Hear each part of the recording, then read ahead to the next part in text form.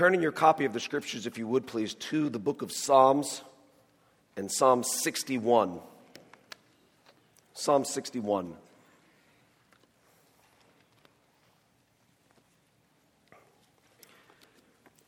And if you're physically able, would you please stand in honor of the reading of God's holy word and read along silently with me as I read aloud Psalm 61, beginning in verse 1. This is what the word of God says. Hear my cry, O God. Listen to my prayer. From the end of the earth I call to you when my heart is faint. Lead me to the rock that is higher than I. For you have been my refuge, a strong tower against the enemy. Let me dwell in your tent forever. Let me take refuge under the shelter of your wings. Selah. For you, O God, have heard my vows. You have given me the heritage of those who fear your name. Prolong the life of the king. May his years endure to all generations. May he be enthroned forever before God. Appoint steadfast love and faithfulness to watch over him. So will I ever sing praises to your name as I perform my vows day after day. Father, we come before you asking you to add your blessing to the reading and the preaching of your holy word. Excited to be in your presence, excited to be among the family of God on this Lord's Day, and excited as your servant to be found weak, for it's in times of weakness where you are strong. I pray, Lord, that you would preach your word today. In Jesus' name, amen. You may be seated.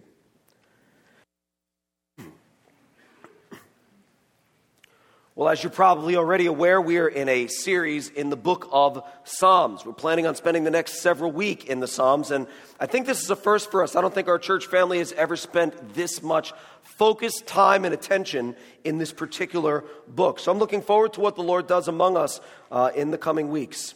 In the original Hebrew, the book of the Psalms is literally called Book of Praises. This was quite literally the songbook of Israel, inspired by God to be sung back to him. I want to read you a little bit of a lengthy quote by Don Whitney. He says this about the Psalms. It's as if God said to his people, I want you to praise me, but you don't know how to praise me. I want you to praise me not because I'm an egomaniac, but because you will praise that which you prize the most. And there is nothing of greater worth to you than I. There is nothing more praiseworthy than I. And it is a blessing for you to know that. It will lead to your eternal joy if you praise me above all others and above all else, and to your eternal misery if you do not. But there's a problem. You don't know how to praise me, at least not in a way that's fully true and pleasing to me. In fact, you know nothing about me unless I reveal it to you, for I am invisible to you. Therefore, since I want you to praise me, and it is good for you to praise me, but since you don't know how to praise me, here are the words I want you to use. That's Don Whitney thinking about what perhaps would be on the mind of our Lord as he gives us the Psalms, the songbook of God's people, words that we can sing to the Lord, words that we can pray to the Lord, because the Psalms are unique in that they were given to us so we could give them back to God. There's not a single other book in the Bible like that. God gave us the Psalms so we can give them back to God. But here's the thing. While God desires to be praised and is certainly worthy of our praise and deserves to be praised rightly and according to his word, you need to know this. Not every psalm is a psalm of praise. Not every psalm is a psalm of praise. Some are what we call imprecatory psalms, invoking judgment or calamity on people. Last week you looked at Psalm 3, part of which praises God for breaking the teeth of the wicked. Kind of awesome. But not every psalm is a psalm that is a psalm of praise. Some are wisdom psalms. Other psalms are for special occasions. There's psalms that are specifically for pilgrims walking to the temple in Jerusalem. Psalms specifically for weddings, stuff like that. Some are royal psalms, long live the king. And some that we're looking at today and throughout this series are psalms of lament. Psalms where the psalmist basically says, it kind of stinks to be me. The more time you spend in the Psalms, the more you'll find it uncanny how what you're reading expresses something that is looking for expression in your heart.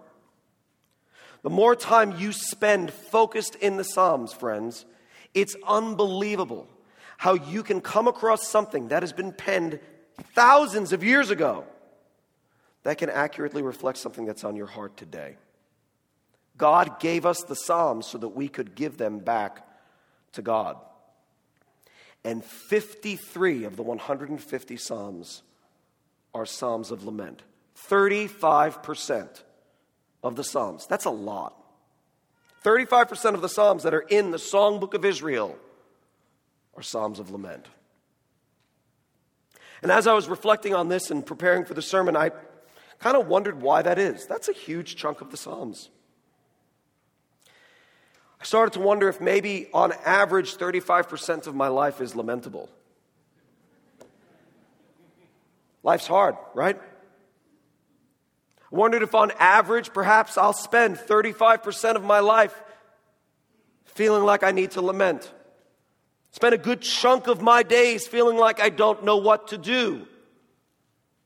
Maybe that's the case for you as well. Maybe that's why God, in His kindness, has given us so much to reflect upon, to instruct us and help us to cry out to God in times of distress, in times of lament. God gave us the Psalms so we can give them back to God. And these are the types of Psalms we're spending our time in, Psalms of lament. Now, our text today is Psalm 61. Now, it's not always easy from the text to decipher exactly what was going on in the psalmist's life at the time the psalm was penned. Sometimes you can connect the dots by, dating methods, but it's hard to know for sure. This is one of those psalms that is hard to know for sure. We don't know exactly what was going on in David's life when he penned this psalm. But there's reason to believe that perhaps they are in connection with the events that we read about in 2 Samuel 15 through 18. We don't have time to go there today, but I'm going to sum them up really fast for you right now. And I spent time looking at them in prep. You may want to spend time looking at them to give another example of what it was like for someone to just be unbelievably sad, unbelievably sorrowful. So if you look in 2 Samuel 15 and following, what you'll do is you'll see a story, an account of David's son named Absalom. And Absalom, what he was doing at the time was stealing, if you will, or redirecting the favor of God's people away from King David and towards himself. He would say things like, you know what, if I were king, here's what I would do. If I was king, everybody would have a hearing, and this would be just, and this would be fair, and this would be right. And over time, people would hear that and become starry-eyed for Absalom. And the people's favor, only temporarily, kind of shifted from David to Absalom. And Absalom was stealing the favor of the people from his very own father, the king, David. Now, this is only temporary, but it does drive him away from the throne temporarily. And then later on, what ends up happening is the people no longer are favorable towards Absalom, but they do come back to David.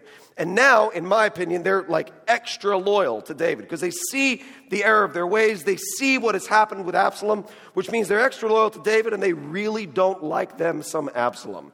So when David sends his people into battle, he tells the leaders, Joab was one of them, and he says, listen, if you are to come across Absalom, be gentle with him. Be gentle with him. AKA, don't kill Absalom. That would be like not gentle. Be gentle with him if you come across Absalom. So they go to war. David stays behind. The battle ensues. Bottom line, David's army wins. Now Absalom is riding an animal, a mule, a donkey or something, and he happens to pass by, only in the Bible, he happens to pass by a large oak tree. And somehow, his head gets stuck in this oak tree, and his animal, loyal steed that it is, rides on. And he is like literally hanging out. Like he's hanging from this oak tree, just hanging there, unable to remove himself. And one of the leaders of the army come back and tells Joab, check out what happened to Absalom. He's just hanging from this tree. And Joab looks at him and says, why wouldn't you just kill him when you had the chance? I would have given you cash money to kill him. Why don't you just take him out? And he says, well, I'm not going to touch the king's son. You remember what David said. And Joab basically says, you know what, forget you. Goes over to Absalom, takes 3 javelins, thrusts them into the heart of Absalom. 10 other people come by, take Absalom down, finish the job, do him in, bury him under a pile of rocks. So the message gets to David. We have good news and we have bad news. Good news is we won the battle. And David's a king, but he's also a dad. Happy Father's Day. His response is, what about Absalom? David learns at the time that he's dead, and he's overwhelmed with grief. Why? Well, because parents shouldn't have to bury their kids.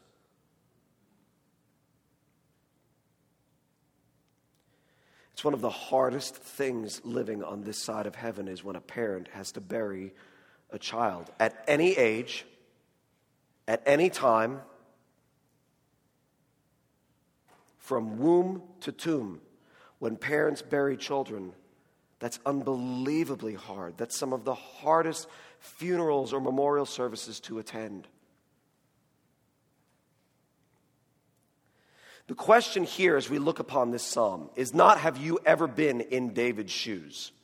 Really? Have you ever been a king and your son conspired against you? Of course not. You just say no and you move on. That's not the question here. The question is, have you ever been overwhelmed with life circumstances? Have you ever been overwhelmed with the circumstances that have befallen you? Listen, when it comes to Bible study, careful Bible study, context is king. We want to know the context of the verse. We want to know what was going on at the time it was penned, what was going on for the original audience for which it was intended. When it comes to the Psalms and it comes to prayers, context matters, but in a sense it kind of doesn't. And here's why.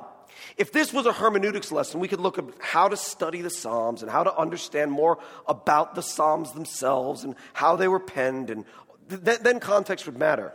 When it comes to you praying the Psalms back to God, context really doesn't matter. Let me see if I can give an example. If I right now say, Lord, if I say, let's all bow our heads in a word of prayer, and I say, Lord, we need wisdom. And you say, yes, we do. What do we need wisdom for? Well, I need wisdom because I'm considering a decision that we're going to make at the Fort Thomas campus of our church. You need wisdom because you're going through something with your family. And you need wisdom because you're going through something financially related. You need wisdom because you don't know how to witness to the unsaved neighbor. You need wisdom because you don't know what to do about that coworker. You need wisdom because you don't know how to handle this other circumstance.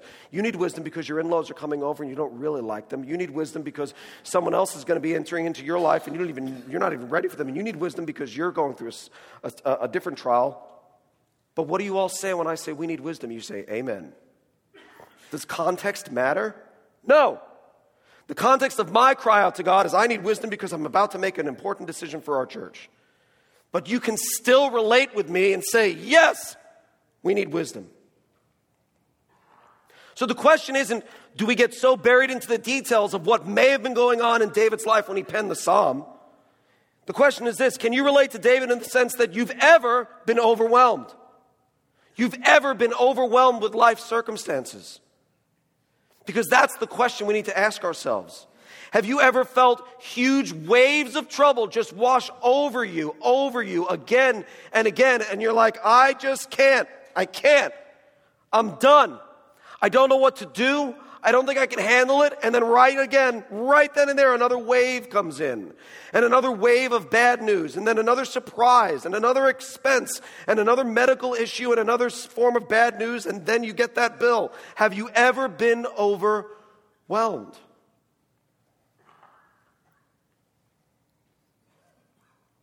What does that look like for you? Our family was recently at the beach with with some of our extended family.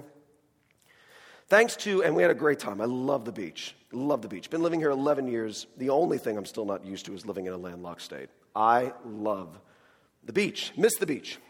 So it's great to get back there.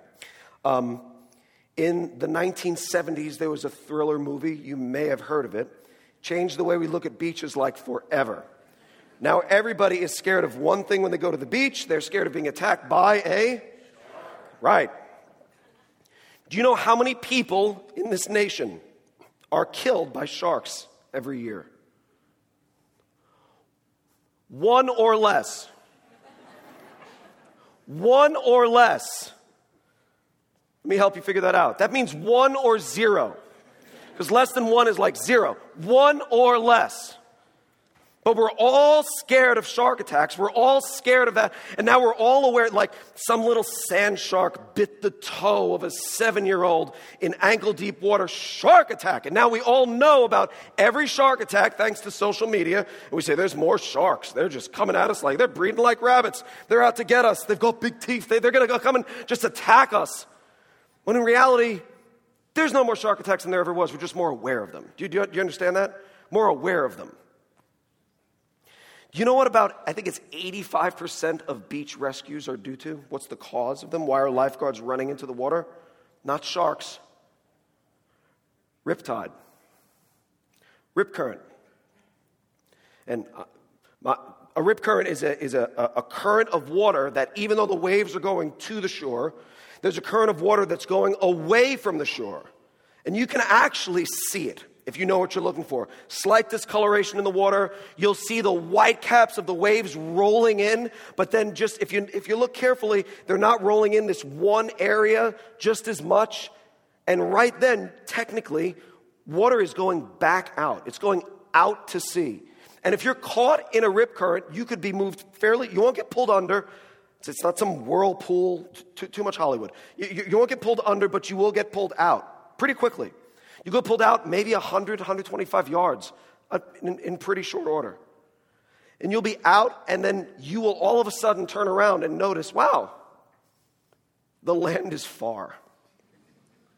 The people I'm at the beach with are really tiny.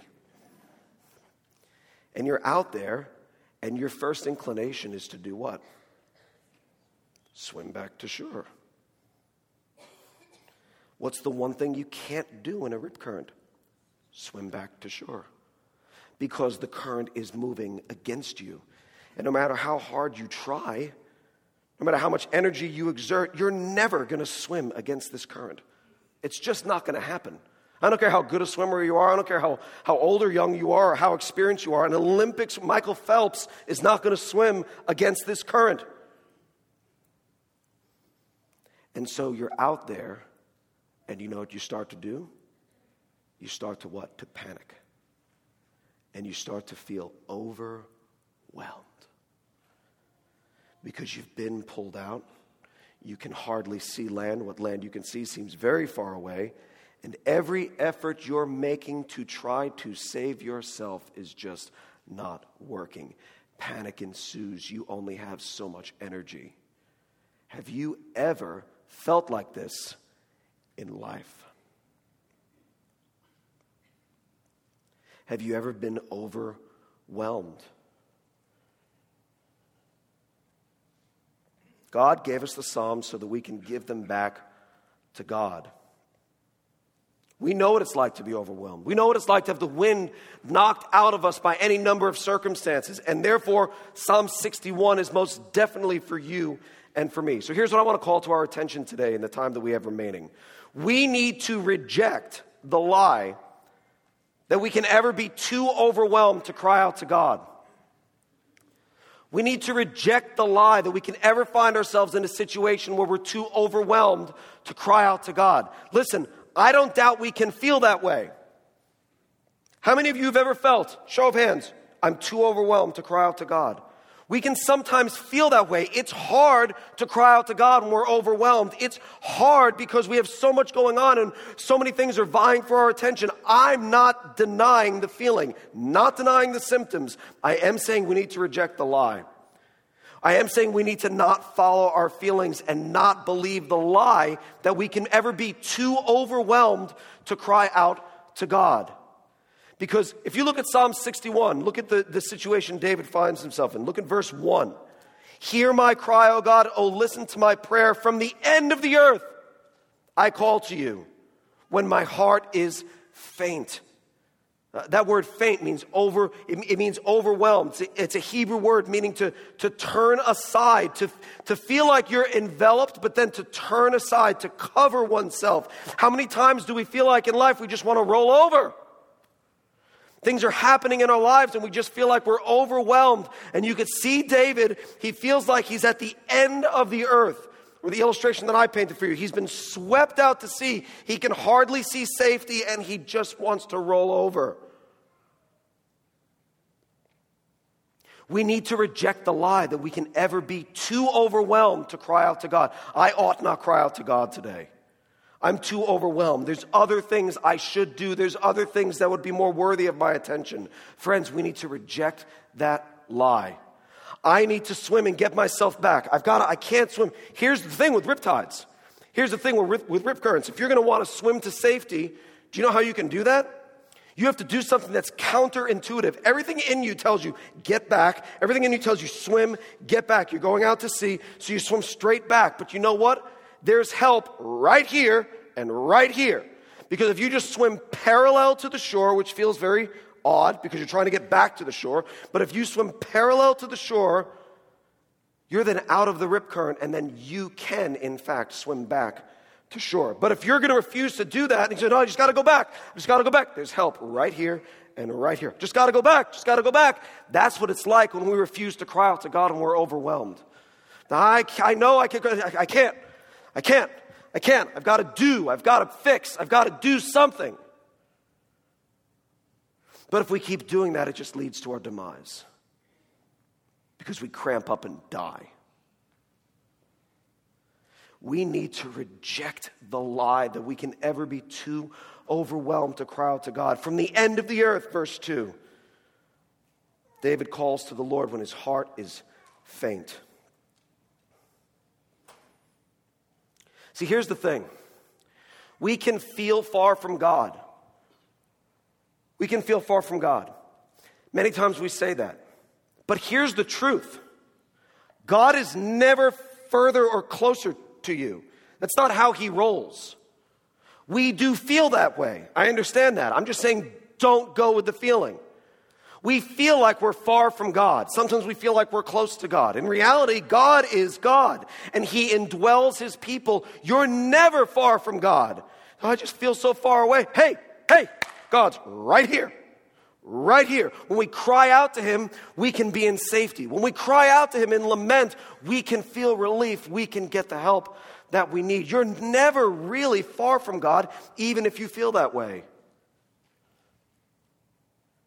We need to reject the idea that we're ever too overwhelmed to cry out to God. We read elsewhere in the Psalms. What's it? Psalm 139, where David says, where can I go from your presence? Where can I flee from your presence? If I ascend to heaven, you're there. If I make my bed in Sheol, you're there. If I take the wings of the morning and dwell in the uttermost parts of the sea, even there your right hand shall hold me. You're never far from God. And buying into the lie that we've drifted too far away and that there's other things that we can be doing will just have us paddling away, but to no avail. As I thought about this, as I prepared for this message, I thought, what lies do I believe when I feel I'm too overwhelmed to do the very thing, the only thing I can do when I'm overwhelmed? What's going on in my mind and my heart when I feel as if I'm too overwhelmed to cry out to God? Maybe I need to think I need to get busy fixing something because I'm a fixer. So there's a problem, I've got to find a solution. Perhaps I think I need to plan. My time would be better thinking through, okay, let's make a plan. Let's get out of this mess. Maybe I become overwhelmed with guilt and condemnation, thinking I did something to get into this mess, so quite frankly, I deserve it. Or maybe we think God has already blessed us with a brain, and so I should use it to get out of this mess. I don't know what we think, but friends, we need to reject the lie that we could ever be too overwhelmed to cry out to God and we would do better to do other things. See, Little trick I can teach you. When you feel like you're too overwhelmed to cry out to God, do you know what you can do? You can say to God, I'm too overwhelmed to cry out to you. Problem solved because you just cried out to God. When you don't know what to pray, you can look to God and say, hey, I don't know what to say. I don't know how to pray. Don't tell, but you're praying when you do that. You can get over that hump real easy if you could just look to God and tell him, I don't feel like praying. I don't know what to say. I don't know what to do. And then you can pray to God the Father. But here's the thing. We just finished this series on the Holy Spirit. The Holy Spirit who indwells you cries out on behalf for you. You don't have to get the words right. You don't have to get the things down. But the Holy Spirit cries out to you with groanings which are too deep to be uttered, too deep to be understood. So when you look to God and say, I don't feel like praying or know what to do, I don't know how to pray, Holy Spirit says, here's what she means when she says that. Here's what she really needs. You cry out to God the Father. The Holy Spirit's at work within you, saying what you really should be saying. And you have access to the Father because of Jesus Christ the Son. We got like Trinity action going on here. All if you just cry out to God and say, I don't know what to do. What a blessing it would be if that's what we would do when we're overwhelmed. What a blessing it would be is if instead of doing this when we were overwhelmed, that we would just step out of the current for a moment into safety and cry out to God like David does. What about you? Does desperation deaden your prayer life or drive you to your knees? When you're in a time of desperation, do you find that your prayer life is deadened or driven? James 5 verse 13 says, is anyone among you suffering? Let him what? Let him pray. Psalm 102 verses 1 and following. Hear my prayer, O Lord. Let my cry come to you. Do not hide your face from me in the day of my distress. Incline your ear to me.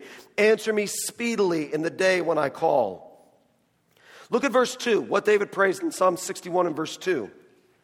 From the end of the earth I call to you, and my heart is faint. Lead me to the rock that is higher than I.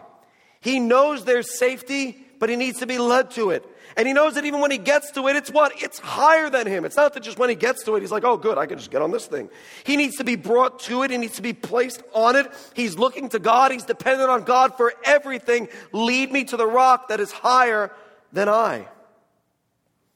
I was reading recently a book on William Wilberforce. And in there, he acknowledges the fact that he understood the gospel, saw his need for a Savior, and saw the Savior, understood Jesus Christ quite a while before he actually came to Christ. He could see the rock that was higher than him, but he needed the Holy Spirit to do a work within him to get him on that rock, to bring him to the safety of salvation because he couldn't do it himself. That's what David here is saying. There's help here, there's safety there, but you got to lead me there and take me there. It's higher than I. It's higher than I am. I can't scale it. I can't climb it. We're dependent on God for everything. Does desperation tend to deaden your prayer life or drive you to cry out to God? When you know where safety is and you say, that's too much, I could never get there, I can't do it. Does that drive you to say, Lord, help me? Or just to say, I gotta do it.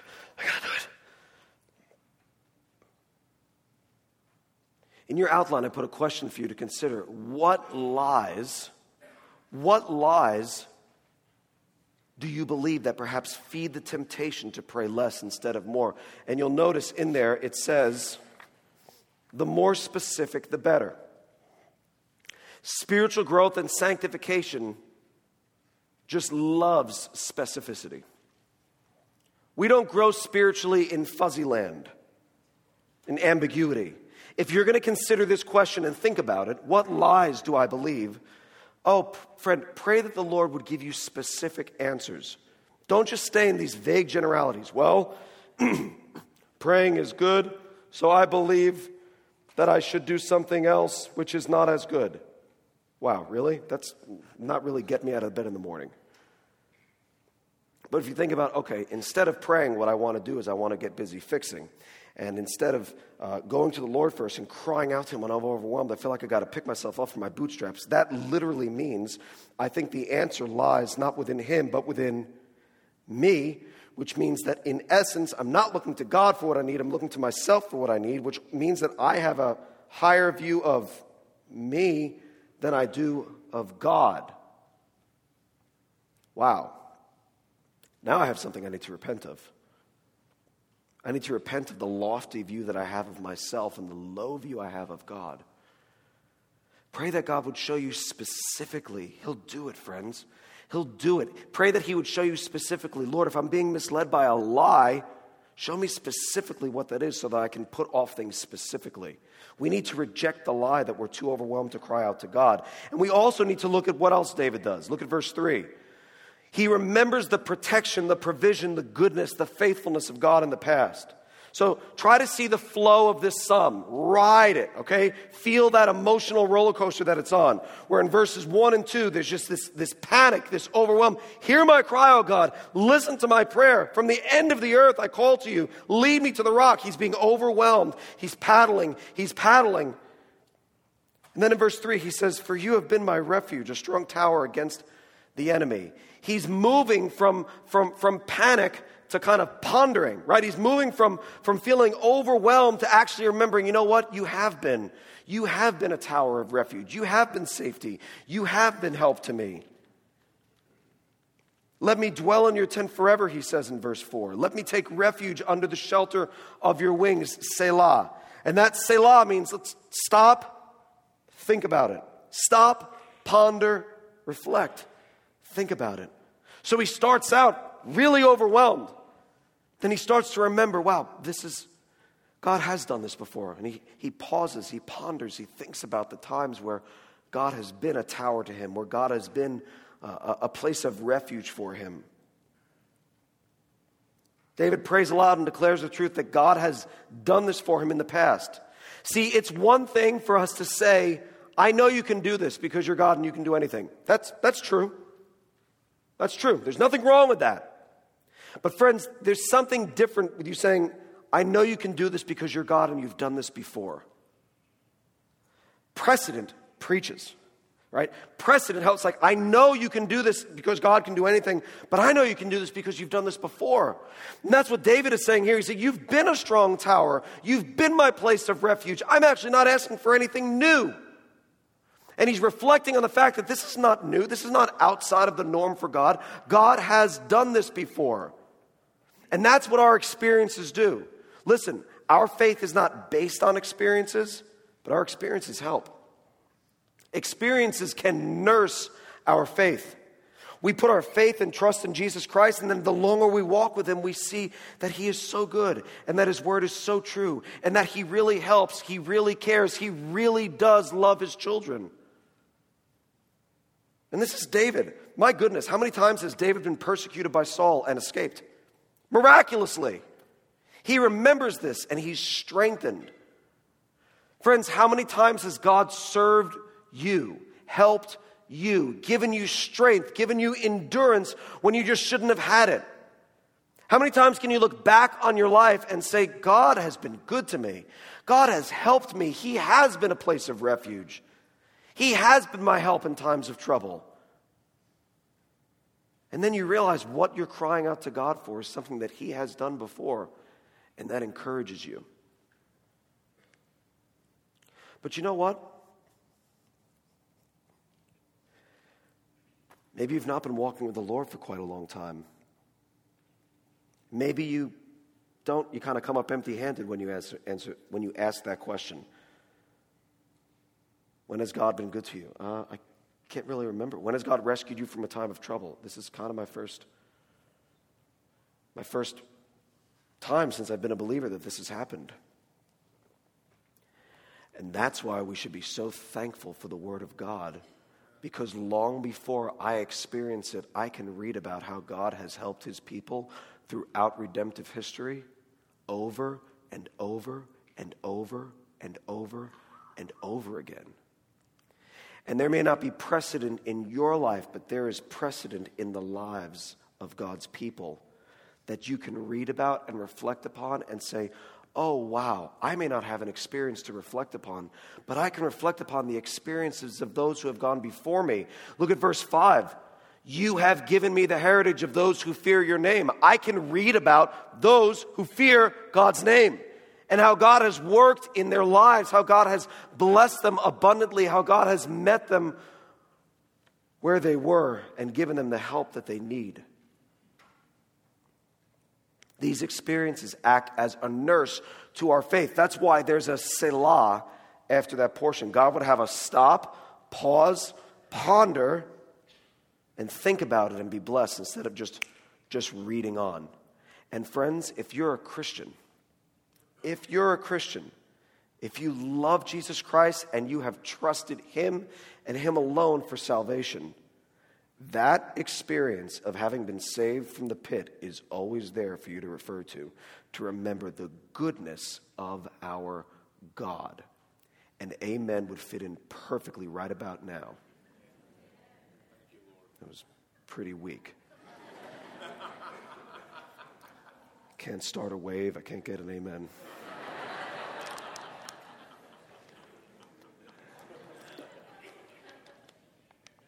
Killing me. Thank you.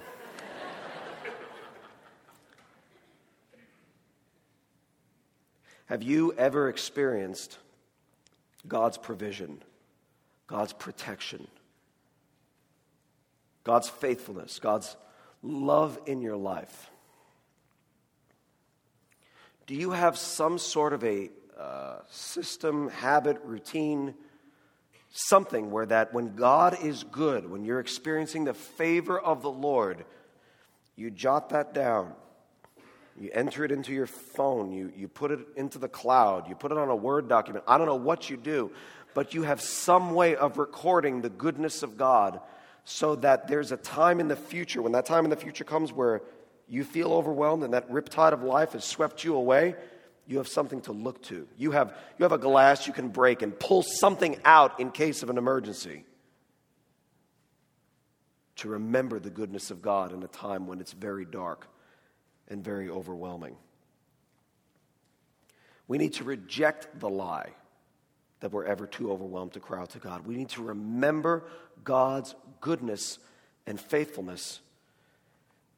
And finally, look at what David does in verses 6 and following. We need to resolve to praise God because you have assurance of His favor forever. And that's not because of you, that's because of Christ. Look at verse 6. Prolong the life of the king. May his years endure to all generations. May he be enthroned forever before God. Appoint steadfast love and faithfulness to watch over him. True story, not terribly certain what exactly David is talking about there. David sometimes prays for himself in the third person. We see that throughout the Psalms. He could be saying, Lord, prolong my days, prolong my years, prolong the opportunities that I have to serve you. May I be pleasing to you. I would like to think another option, which I think is viable, is that David is actually looking way down the line. And that David realizes that he is in the line of something greater than himself. So when he says, prolong the life of the king, may his years endure to all generations, he can't really be praying about himself because he's not going to endure to all generations. But there's someone coming in David's line who would endure to all generations, and that's King Jesus. And when he says, may he be enthroned forever before God, appoint steadfast love and faithfulness to watch over him. That could be something else that he's crying out to God for. Looking down the line, actually looking down the messianic line, saying, oh Lord, do this for yourself. Prolong the life of the king. But in verse 8, he says, so will I ever sing praises to your name as I perform my vows day after day. You see, because of Christ, because of his finished work on the cross for us, his victory over the grave, and his being seated at the right hand of God, we can resolve to sing praises no matter what. Because no matter what is going on, no matter what has swept us out to sea, we still have been placed on the rock that is higher than us. Amen. We still have been placed on the rock that is higher than us. That rock is Jesus Christ. We still have received God's goodness and His faithfulness and His mercy and His grace. I want to point out something to you. If you would turn to the book of 2 Corinthians chapter 1.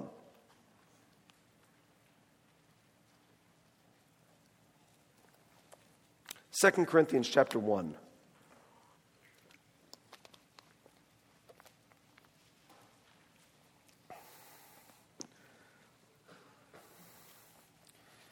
Look at verse 19. For the Son of God, Jesus Christ, whom we proclaimed among you, Silvanus and Timothy and I, was not yes and no, but in Him it is always yes. For all the promises, look at verse 20, for all the promises of God find their yes in Him. That is why it is through Him that we utter our amen to God for His glory. Well, some of us utter amen to God for His glory. The Corinthians. It's fine. It's fine. It's fine. Happy Father's Day. And it is God who establishes us with you in Christ and has anointed us and has also put His seal on us and has given us His Spirit in our hearts as a guarantee. God keeps His promises all the time. All the time. All the promises of God are fulfilled in Christ Himself. Do you understand that? Listen to you now. All the promises of God are fulfilled in Christ Himself. They are. All the promises of blessing, of peace, of joy, of faithfulness, of fellowship, of strength, of hope of eternal life, they all come true in Christ. They're all made possible by His person and His work. That's what it means when you look at verse 20 and it says, for all the promises of God find their yes in Him. That's why it's through Him that we utter our amen to God for His glory. Because of Christ, we know God fulfills His promises. There's not a single promise God has ever made that wasn't completely fulfilled in the work and the person of Jesus Christ. That's what's being called to our attention here. It's in Him that we're established. The rock that is higher than we are.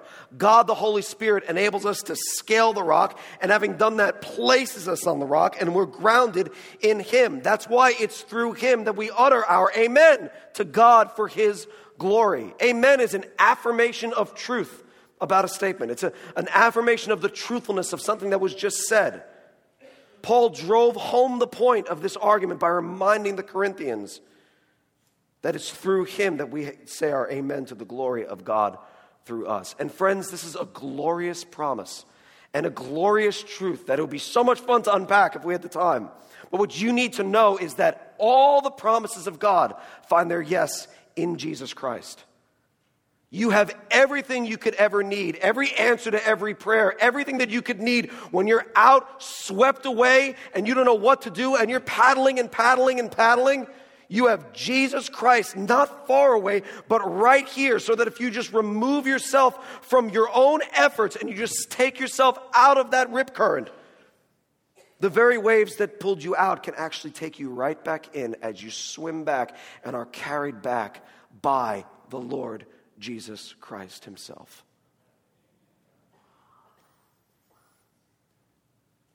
But here's the thing.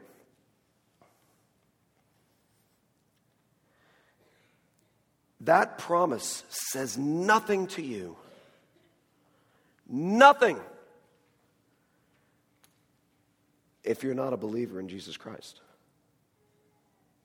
You have to understand, if you're not a Christian, you're kind of just checking Jesus out, kind of kicking the tires. I'm glad you are. But I would be remiss as a pastor, as a preacher, as a Christian, to let you think that this promise is yours right now, because, friend, it really is not. If you don't believe in Jesus Christ, we're established in Him. He's our all in all. That's the only person we have to look to for the promises of God to be fulfilled. That's it. And if you're not a believer in Jesus Christ, if you've not been firmly established and grounded in Him, this promise just doesn't apply to you.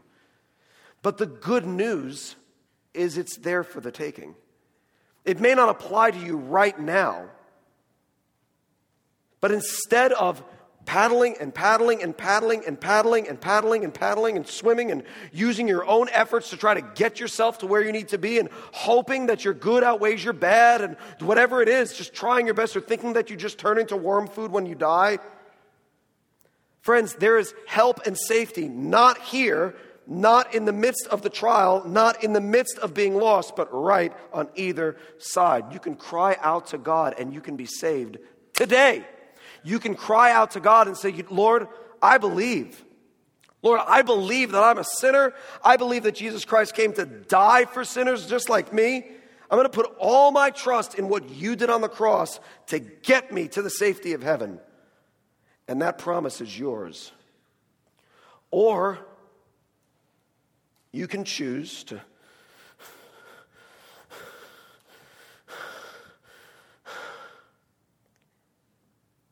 but you're going to die. You're going to die. And you can only paddle for so long. Why not, instead of working or trusting in self or hoping that it works out in the end, why not take just a little swim this way into surety? Not certainty in yourself, not in any one person except the person of Jesus Christ. Because it's in him that we're established. Have you been established in Christ? Have you been established in Christ? That's not saying, are you perfect like Jesus? If you were perfect like Jesus, you wouldn't need Jesus. But have you been established in Christ? Looked out to God and said, I need you. Save me. Because if that's you, then that promise of all of God's promises being fulfilled in the God-man Jesus Christ is yours today. And if you haven't been, you can be. You can be. And at that time, you'll have the seal and the gift of the Holy Spirit as a guarantee, changing the way you face times of overwhelming trouble, because you know that your greatest problem has been taken care of. You know that God does care for his children. And even in times of trouble, you're not just going to skip your way through life acting like there is no trouble. But you have a sure and certain hope in Jesus Christ that helps you weather the storm. You have a way to get back to shore when you've been swept out to sea. And it's not on your own merits. It's not by your own efforts. It's just by stepping out and riding him back. Because we serve a great and mighty God. Father in heaven, we come before you thankful for your word. Thankful for the examples that we have before us. Knowing that when we are overwhelmed, you are not. Thankful for the love that you show us. Thankful that no matter how far we are swept, no matter why we are swept, you are near. You're never far from us. Lord, help us reject that lie. You're never far from us. We're never far from you. You're with us at all times. You're always right there. Always able to listen, always able to help, and always for your people. Lord, when we're overwhelmed, help us not buy into lies, but to reach out to truth. When we're overwhelmed, help us to remember your goodness and your faithfulness. Lord, nurse our faith, help our faith. Help our unbelief. And Lord, may we resolve to praise you and give you glory all of our days, because no matter what we are facing, you are mighty to save, you are stronger, you are better, and you are for us. In Jesus' name we pray. Amen.